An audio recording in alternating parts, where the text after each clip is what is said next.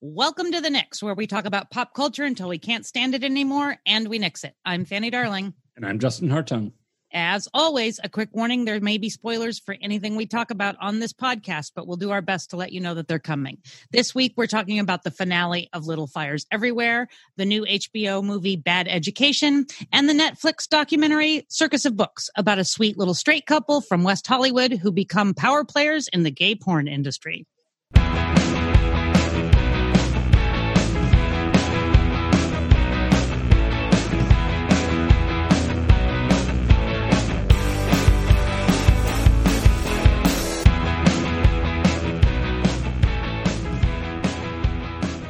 Okay, as always, we're going to start out with the what the hell else are you doing while you're sitting on your butt? We're telling you things to watch. Maybe rate and review us wherever you can think of it. Well, it helps your brain. Creating reviews helps your brain stay active, which is a good thing when you're in quarantine. So rate and review us, would you? I had a few friends actually this week say that they were going to listen and then go rate and review it. And I don't know if that happened, but those people out there, I see you. Yeah, we're looking at you. If you made promises, we're coming for you when this is over. We will still know where you live. True. What'd you do in pop culture this week, Justin? Well, apparently a bunch of stuff, but I forgot about it all the minute I saw it because it took me quite a long time to remember this list. I don't know if you're having this or if our listeners are having this. Yeah, like my Rona brain is I cannot remember a single thing I did. You know, the days go by, they're all the same, and pop culture sort of keeps me going, and yet it's apparently just falls right out of my brain immediately. But I dug deep and remembered that I did in fact see a bunch of stuff. I also read some stuff. I read now I'm on Necromancer, the fourth book in the series Secrets of the Immortal Nicholas Flamel. I'm apparently enjoying this book enough that I didn't actually realize that I was on the fourth book. I somehow thought I was on the third. But, you know, it's fun. It's trash. It's not great. But it's certainly moving right along. And, you know, it's just well written enough to keep me going. I also watched, this is very much out of character for me, Sondheim's 90th birthday celebration. It was on Broadway.com. They put it on YouTube. I have a bunch of friends in New York.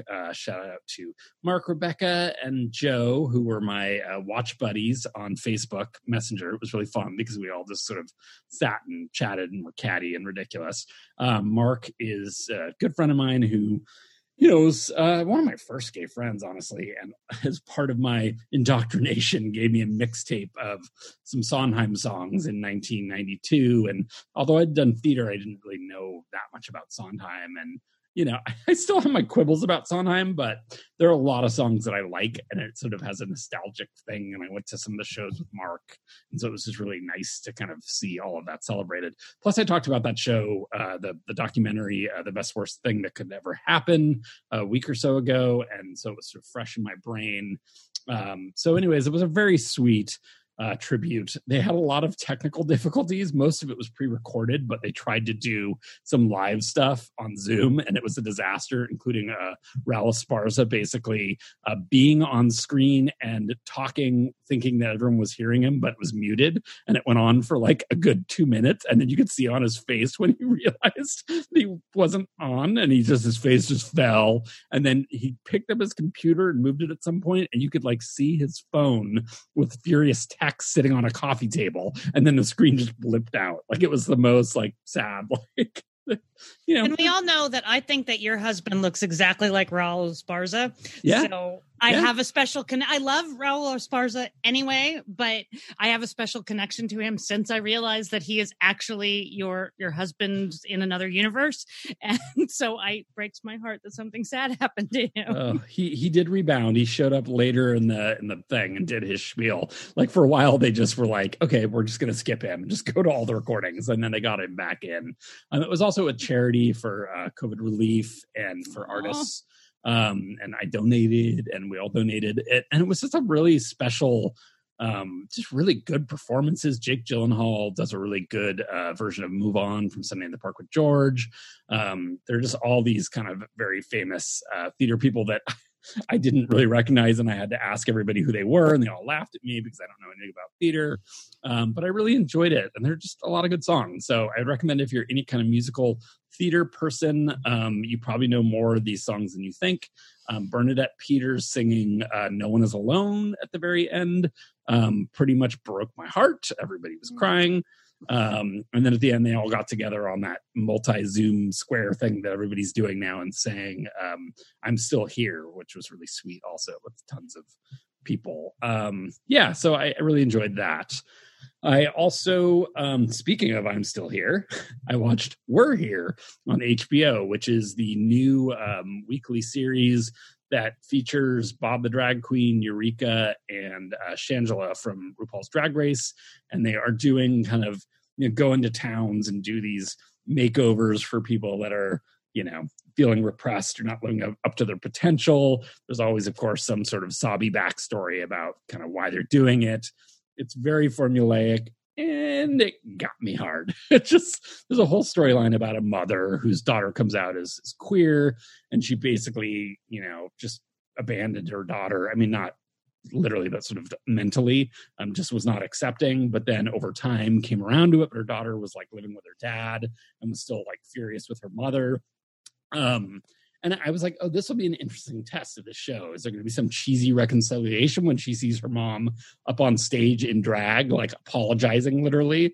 And there isn't. The daughter is really pissed off. And, there's more to the story probably. And the mom knows that and even says that, but is just so desperate to make up to her daughter and sort of show her that she's supportive. It had me crying.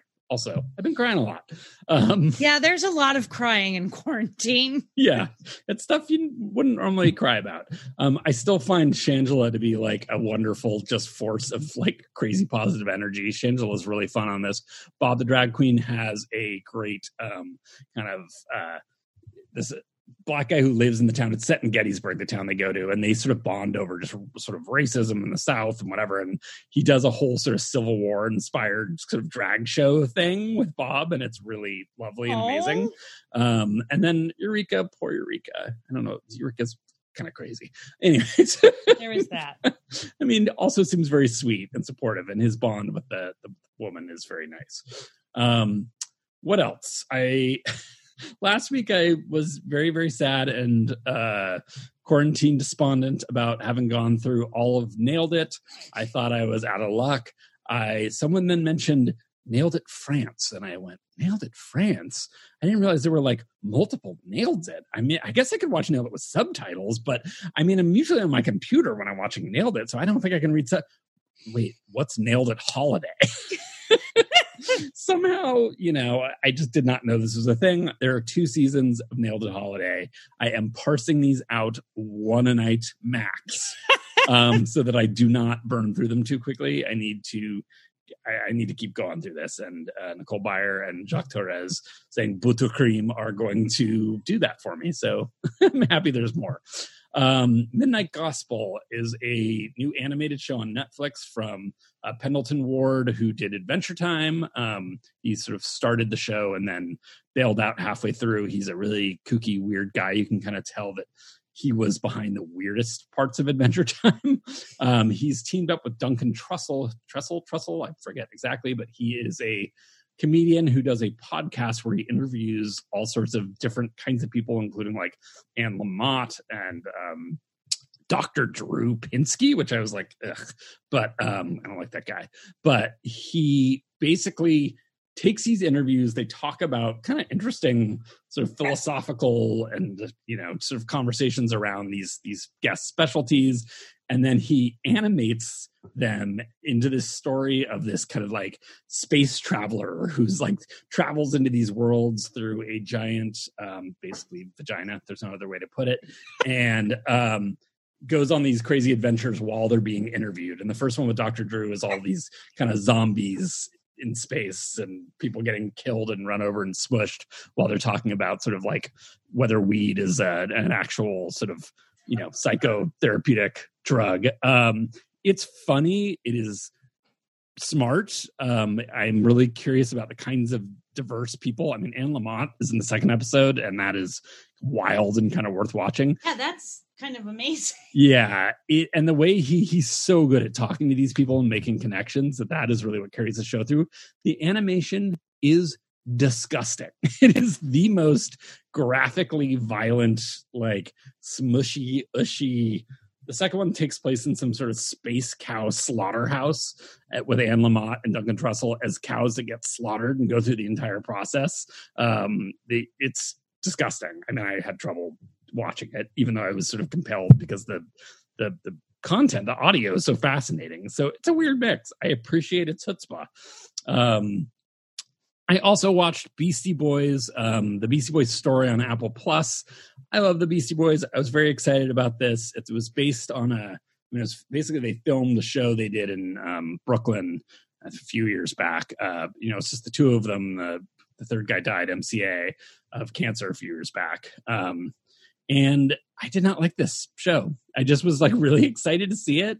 And it was like, it kept making me think of, oh, hello, the thing with, John Mulaney and Nick Kroll. It was like, they were so hammy. They'd be like, and that's when we made our first album, Licensed to Ill. And the audience would burst into applause. And it just was very like cheesy, like kind of looking back through our career in like the worst possible way. I just sort of expected something cooler from them. And I wasn't really learning much. And they are just not good at that sort of performance. It was just very scripted. And I don't know. It's not good. I'd rather just kind of read about their lives. That's a lot for me. Should we talk about what we both watched? Sure. Okay. We watched Little Fires Everywhere finale. We did. We talked about the thing that happened much earlier. I don't know, whenever this show started, we watched a couple episodes and talked about it. So go back and listen to it. It's based on Celeste Ng. Is that her name? Ng. Yep. Ng, about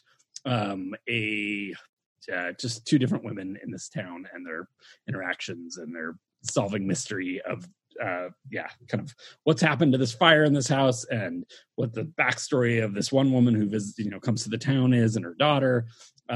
What did you think of Little Fires Everywhere as a series, and what did you think of the finale?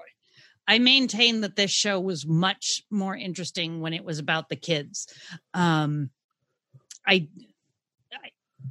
not so much. Nothing against the acting of of any of the leads, even the minor leads. Rosemary DeWitt. Everybody is good down to the bones, but the stories that interested me were about the kids. And I think the last time we talked about it was right before the one episode that has nothing to do with the kids. That was probably the worst episode there was. The flashback one. What's that? The flashback one. Yeah. And and you were like, wow, that episode was bad. And I said, yes, because it wasn't about the kids. And even the interaction with the adults with the kids, which became like they integrated them kind of right after that episode. Everything started to come to light, and the mom started talking more with the three daughters, with Pearl and Izzy and why can't I think of her name? They were too common. Elena's other daughter, not Izzy, the older one. Right. Lexi, yeah. Because you wouldn't call those kids, come here and tell me what your damn name is, right? Sorry. Right. But overall, I think this was a compulsively watchable show. I think it had some interesting things to say, punctuated by some truly brilliant scenes. I thought that it was very interesting to see. I really just wanted to call her Olivia Pope, and that is not her name. Why can't I think of her name? Scandal. The actor? Olivia Pope. Kerry Washington. I'm sorry. All I could see was Olivia Pope in my head, coronavirus and all that. Because I've never seen Scandal, so I did not have the problem. Thank God. Yeah, sorry. But, and I thought it was very interesting. I think because Olivia Pope is a character that the monologues were super important, and the speech in Shonda Rhimes' things is so punctuated and fast, and they say so much so quickly, and she's sort of got an Aaron Sorkin-y way about her that way, just I say a lot and it's all really important and I say it fast. And I thought it was very interesting to see Kerry Washington do a part that was mostly in her face and in small intonations. And I really liked that that's what she chose to do. And I thought she did it incredibly well. Her upper lip acting game is strong. Right? She works that upper lip. She is great. And I loved her interaction toward the end with Izzy, when Izzy realizes that she's home and that she is also has had relationships with women, and Izzy is like, oh, I'm not a freak, Yeah. And those are some lovely moments. I thought that Reese Witherspoon did some interesting things in not giving a shit that her character was completely evil. Yeah, and she really just went there. Oh, she's just mad. That character just made me mad. When she pulls Pearl aside and tells her everything, I was done. Anyway, yeah, it was compulsively watchable. I hope they don't do a second season. God, no, yeah. A limited series should be a limited series, guys. Words mean shit, and you don't need to carry this on. I thought you did a good job. I thought you said some interesting things. You didn't move the world. You didn't need to. You did fine. What'd you think? You pretty much said it all. I think I was a little warmer on it earlier on, because I do still sort of think it tackled some class issues in a way that I've not seen on a ton of TV, and race issues. I mean, certainly race issues. I thought one thing that was interesting that I read this week was that in the book, Kerry Washington's character is not black. I didn't realize that. I was like, well, what is the book about then? Right. Then how is it? Yeah. So I'm just poor.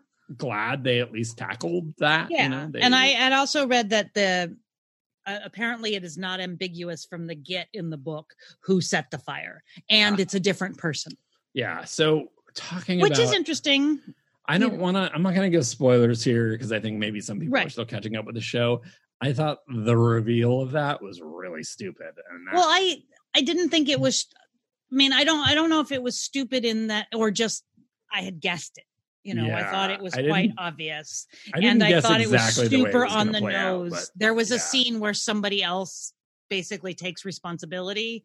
Yeah, and it was super on the nose, and I didn't deal with that. I did like the court scenes with both moms on the stand. I thought that was good. Rosemary DeWitt, again, she's been around for a long time for a reason. She is good, and she played that sort of clueless white mom that thinks she's a white savior very well, I think or doesn't realize that she's a white savior. I think it did a nice job of all these women being sort of very multi-layered. Like even in Reese Witherspoon's monstrousness, there were moments where at least she sold somewhat of sort of like what was going on through her head, even if it was horribly diluted. Yeah, and I think one of my favorite scenes with her was in the flashback episode, and it belongs to the guy when he was like, "No, you're a monster," right, and just calls her out for, "Good Lord, what is the matter with you?"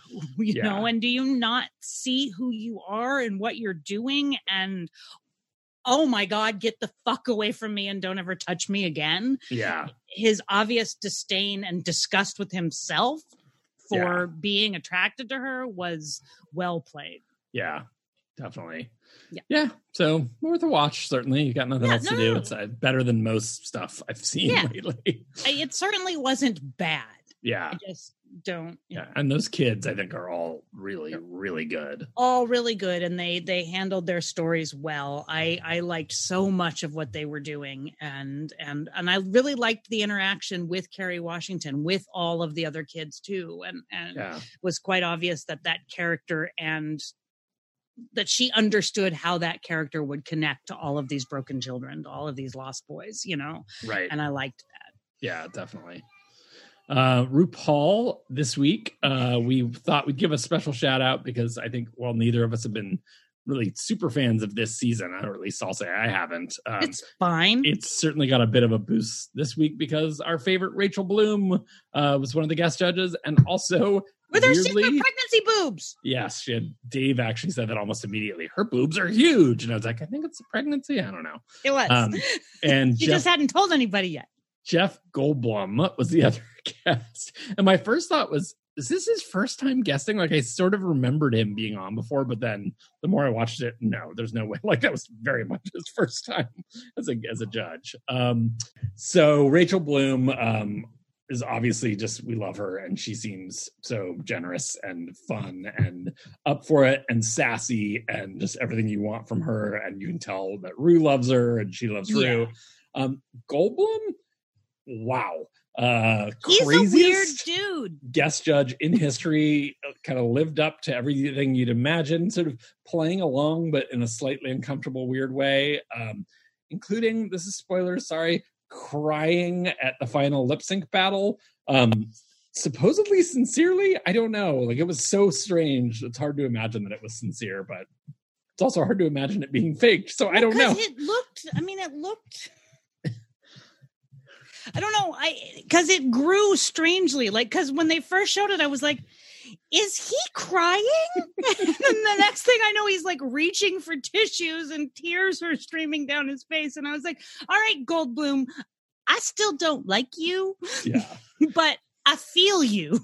And there's occasionally through it a weird sense of like, you're going to pick one of these guys up after the show, aren't you? Like, which is fun, and you know? It was not even strangely, it was an incredibly moving performance that you almost, that I, like, it happened quickly. It was something in the wave of the costume that suddenly just, it surged in me and I felt like I was tearing up. And then, so when they showed Jeff, but I was like, I'm tearing up because of the way she's moving her costume. Right. How is she portraying what she's trying to say just by the way she's waving her arms? Yeah. But she did. And so then when they showed Goldblum, I was like, no, I get it, because that was the same surge that I had. And if you were sitting in the room with it, I bet it was way more powerful. Yeah. So. The content itself, the challenge of the week, I was bored through literally like 80% of it. Right. And then that ending, 10 minutes was really fun. Yeah. I mean, I'm glad that Rue is making this big season thing about voting. I got it. Yes, please tell more people to vote. I am on top of it, but it is rather tiresome in challenges. Doing politicians like right after the Snatch game, you're just sort of like, this is just not the best lane for this show. It doesn't really make for good television, I think. But whatever, I'll keep watching, obviously. What else I gotta do? That's right. What else you gotta do? All right, pop culture, what did you do? Are you ready for my big ass list? Yeah, I mean, what else we got to do? Okay, on Amazon, I watched the Jinx Monsoon documentary. I know that you had already watched it, so we kind of already talked about it. Wow, you guys, check this out. I love Jinx Monsoon anyway. Jinx Monsoon kind of reminds me of my son. I love him, but this is a really sweet documentary that this is so many of the Portland kids that I know from like that hang out with my nephew. I've got a 25-year-old nephew in Portland, and I know these kids, and it was so neat to see him in this documentary and how absolutely talented he is and how much his strange little Portland family means to him, both his logical and biological family. I thought this was a really good documentary. I really enjoyed it and continue to feel good things about Jinx Monsoon. I watched the first, I think, 3 episodes of the second season of Castle Rock on Hulu because I've heard that it is good. It is the origin story of Annie Wilkes. Also, she has a daughter, apparently, but played by the kid from 8th grade, who's great. Also has Paul Sparks in it. We love Paul Sparks. Tim Robbins shows up. So, and I like Lily Kaplan. I think she's a good actor. So I watched the first 3 episodes. I will probably watch more. It's fine. People die in violent ways. It's not for Justin. Don't watch it. So what are they, what story are they riffing on in this one? It is Misery? Annie Wilkes from Misery. It's her origin story. Okay. Got it. And it brings in, Salem's Lot and the town of Jerusalem's Lot from Salem's Lot. Oh, okay. Yeah. So vampires and stuff. Yeah, but it hasn't come up there yet. Okay. I watched Galaxy Quest, which you got to buy right now, but it's $5 on Amazon. It's worth it. This is one of the most perfect movies in the world, you guys. Just watch it.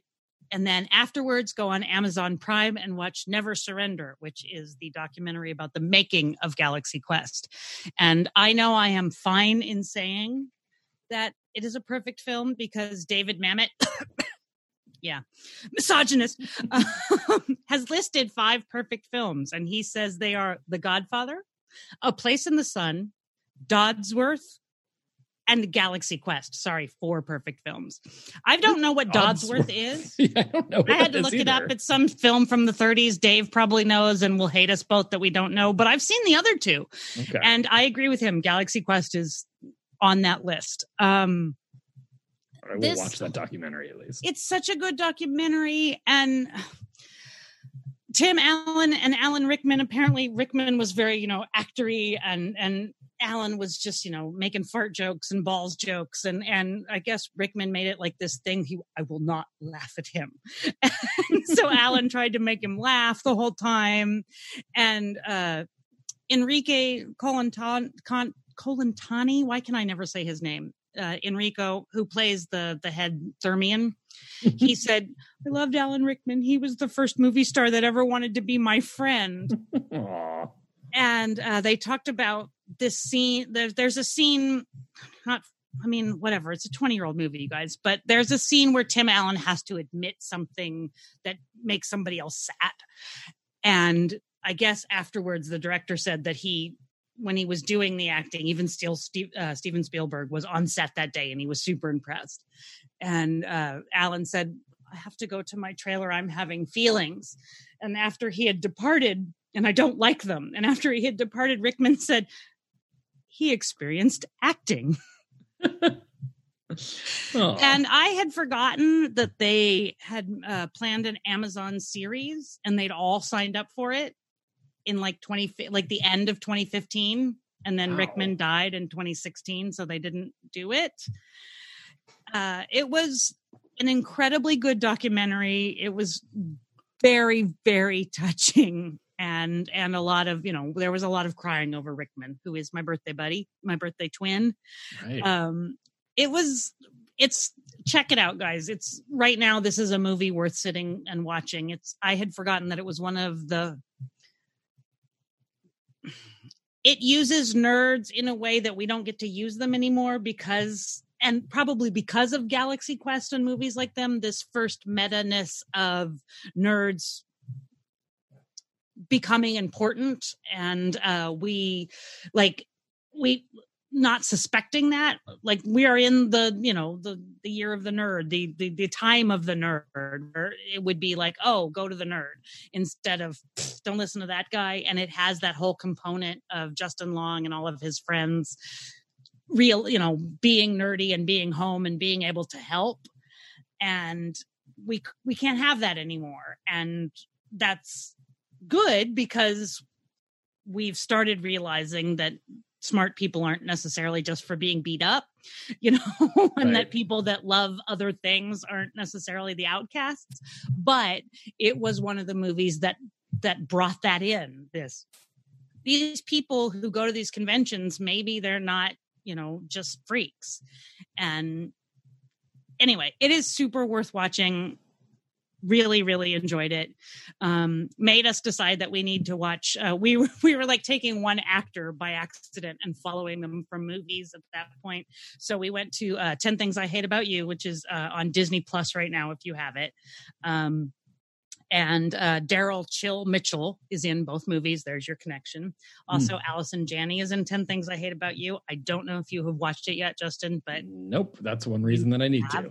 Disney Plus, and Alison Janney is hilarious. And I miss Heath Ledger so bad, you guys. And it is just such a good, charming movie. It does not treat teenagers like morons. It is well written. It is a wonderful retelling of The Taming of the Shrew. It's funny. It's smart. It knows what it is. Heath Ledger. I think I miss Heath Ledger more than I miss River Phoenix, which is saying a lot.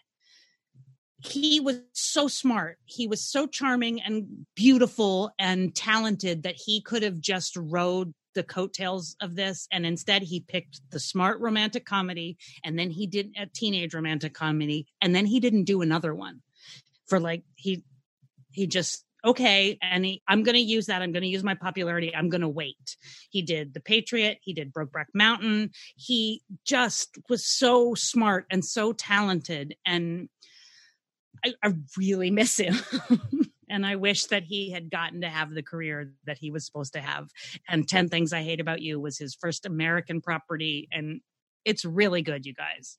Not so great Defending Jacob on Apple Plus. I'm sorry, Chris Evans. I'm sorry, Michelle Dockery from Downton Abbey. Your accent's not great. It's not terrible. Sorry, kid from It. This is like Little Fires Everywhere light. It's just based on a novel about did this kid kill his classmate or not. Chris Evans plays his father, who is also the prosecutor, and small town turns upside down. Was he bullied? I'm gonna watch it because I want to know what happens, and I'm not just gonna go look at spoilers because if we weren't in quarantine, I might just go look at spoilers. But instead I'll watch the rest of it. 3 episodes of this have dropped. So if they tried to turn Chris Evans into like regular dad, is it like one of those shows? Yeah. He's, he and Michelle Dockery are beautiful parents that have, she's a teacher, he's a prosecutor. Their kid may or may not have killed this older kid who may or may not have been bullying him. It's a John Grisham novel, basically. It's not, but it's that same type of thing of just, it's fine. It's perfectly watchable. It's well produced. Why did they bother to do this? I do not know.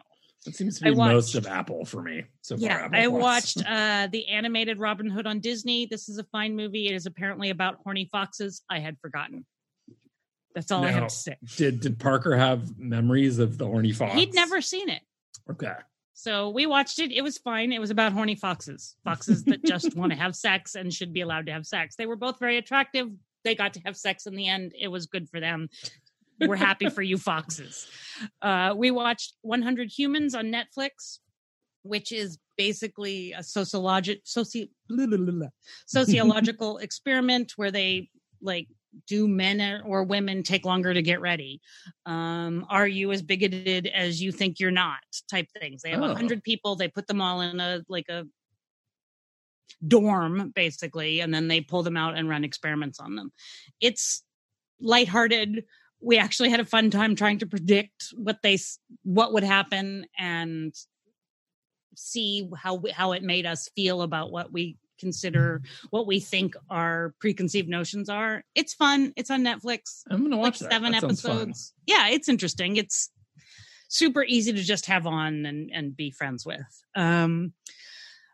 Again, super easy to have on and be friends with. I watched 2 episodes of Friday Night with the Morgans, which is Jeffrey Dean Morgan and his wife, Hillary Burton Martin, on their farm. I think they live somewhere near Vermont. Could be in the West. I don't know. They live somewhere. They got a bunch of donkeys and emu and 2 cute kids. And they have all their friends call in on Zoom. And most of them are actors. And then they have one person from their small little town call in. The first week, it was a doctor. The second week, it was Ed, who they called the farm guru. And Ed, the farm guru, is my new hero. He's grumpy. He doesn't cook. He likes whiskey. And he was hilarious. So is this just like a made in quarantine show, or was it? Yep. Okay. Yep.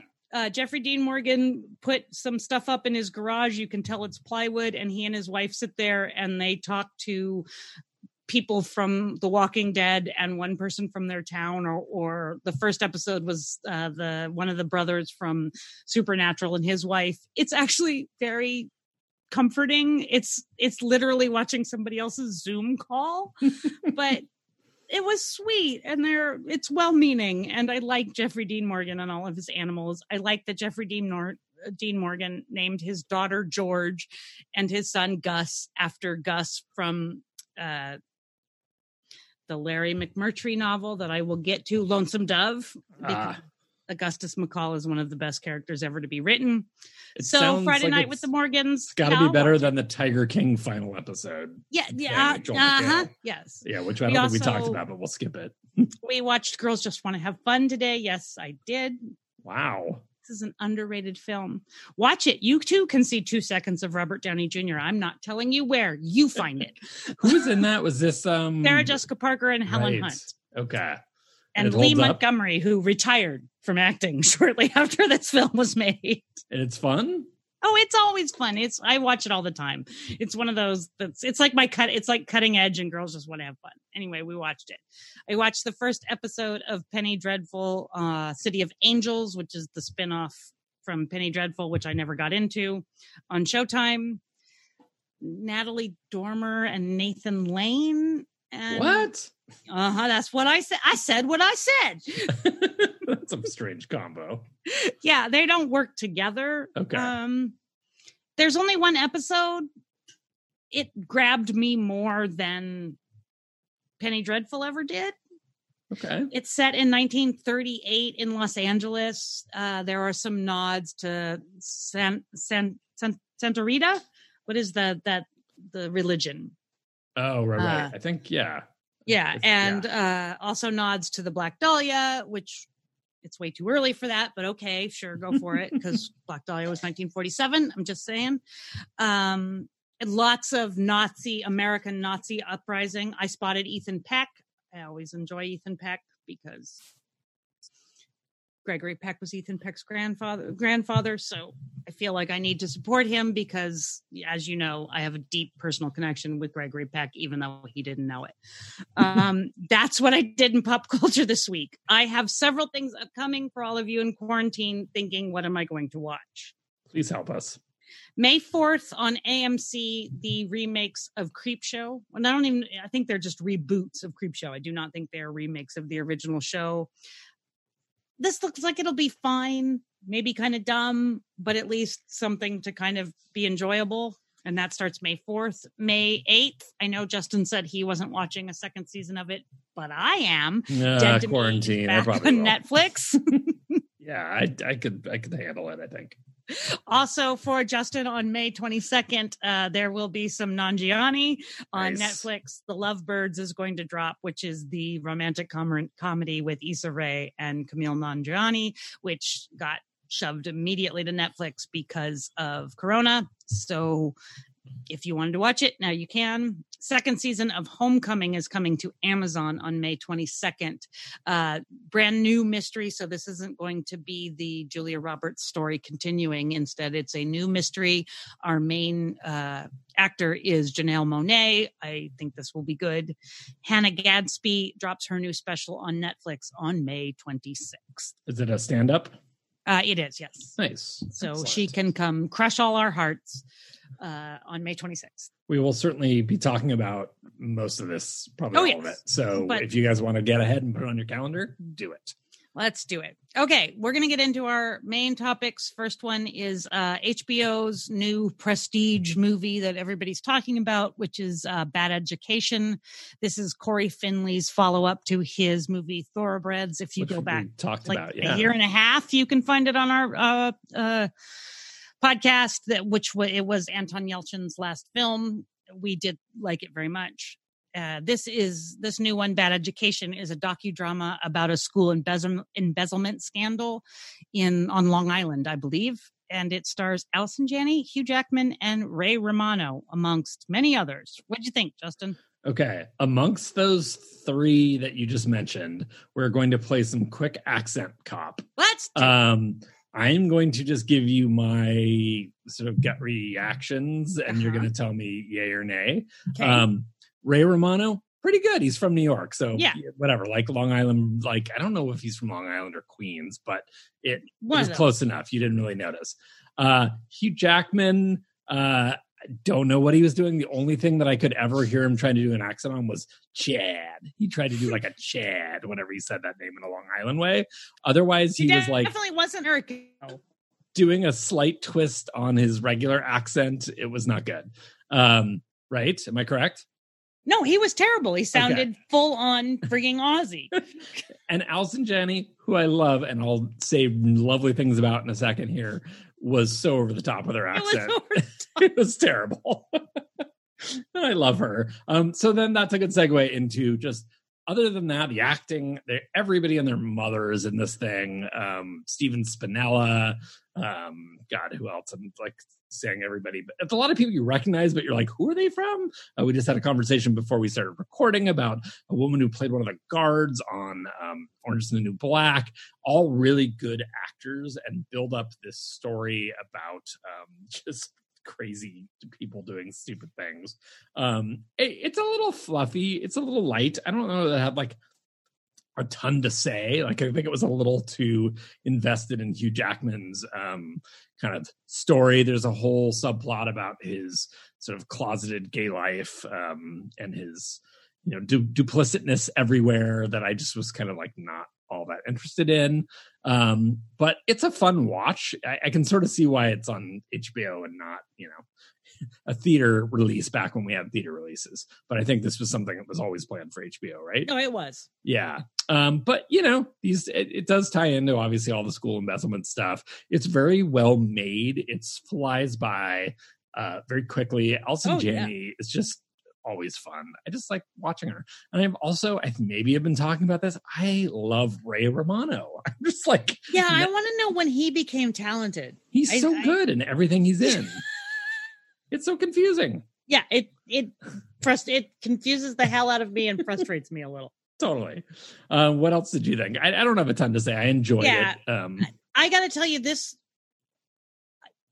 movie gave me so much stress knowing how the sausage is made behind the scenes in budgets and all of that conversation about budgets and how they I was unfucking comfortable. I felt guilty from the get for no reason, but I was like, no. Just for knowing what was happening.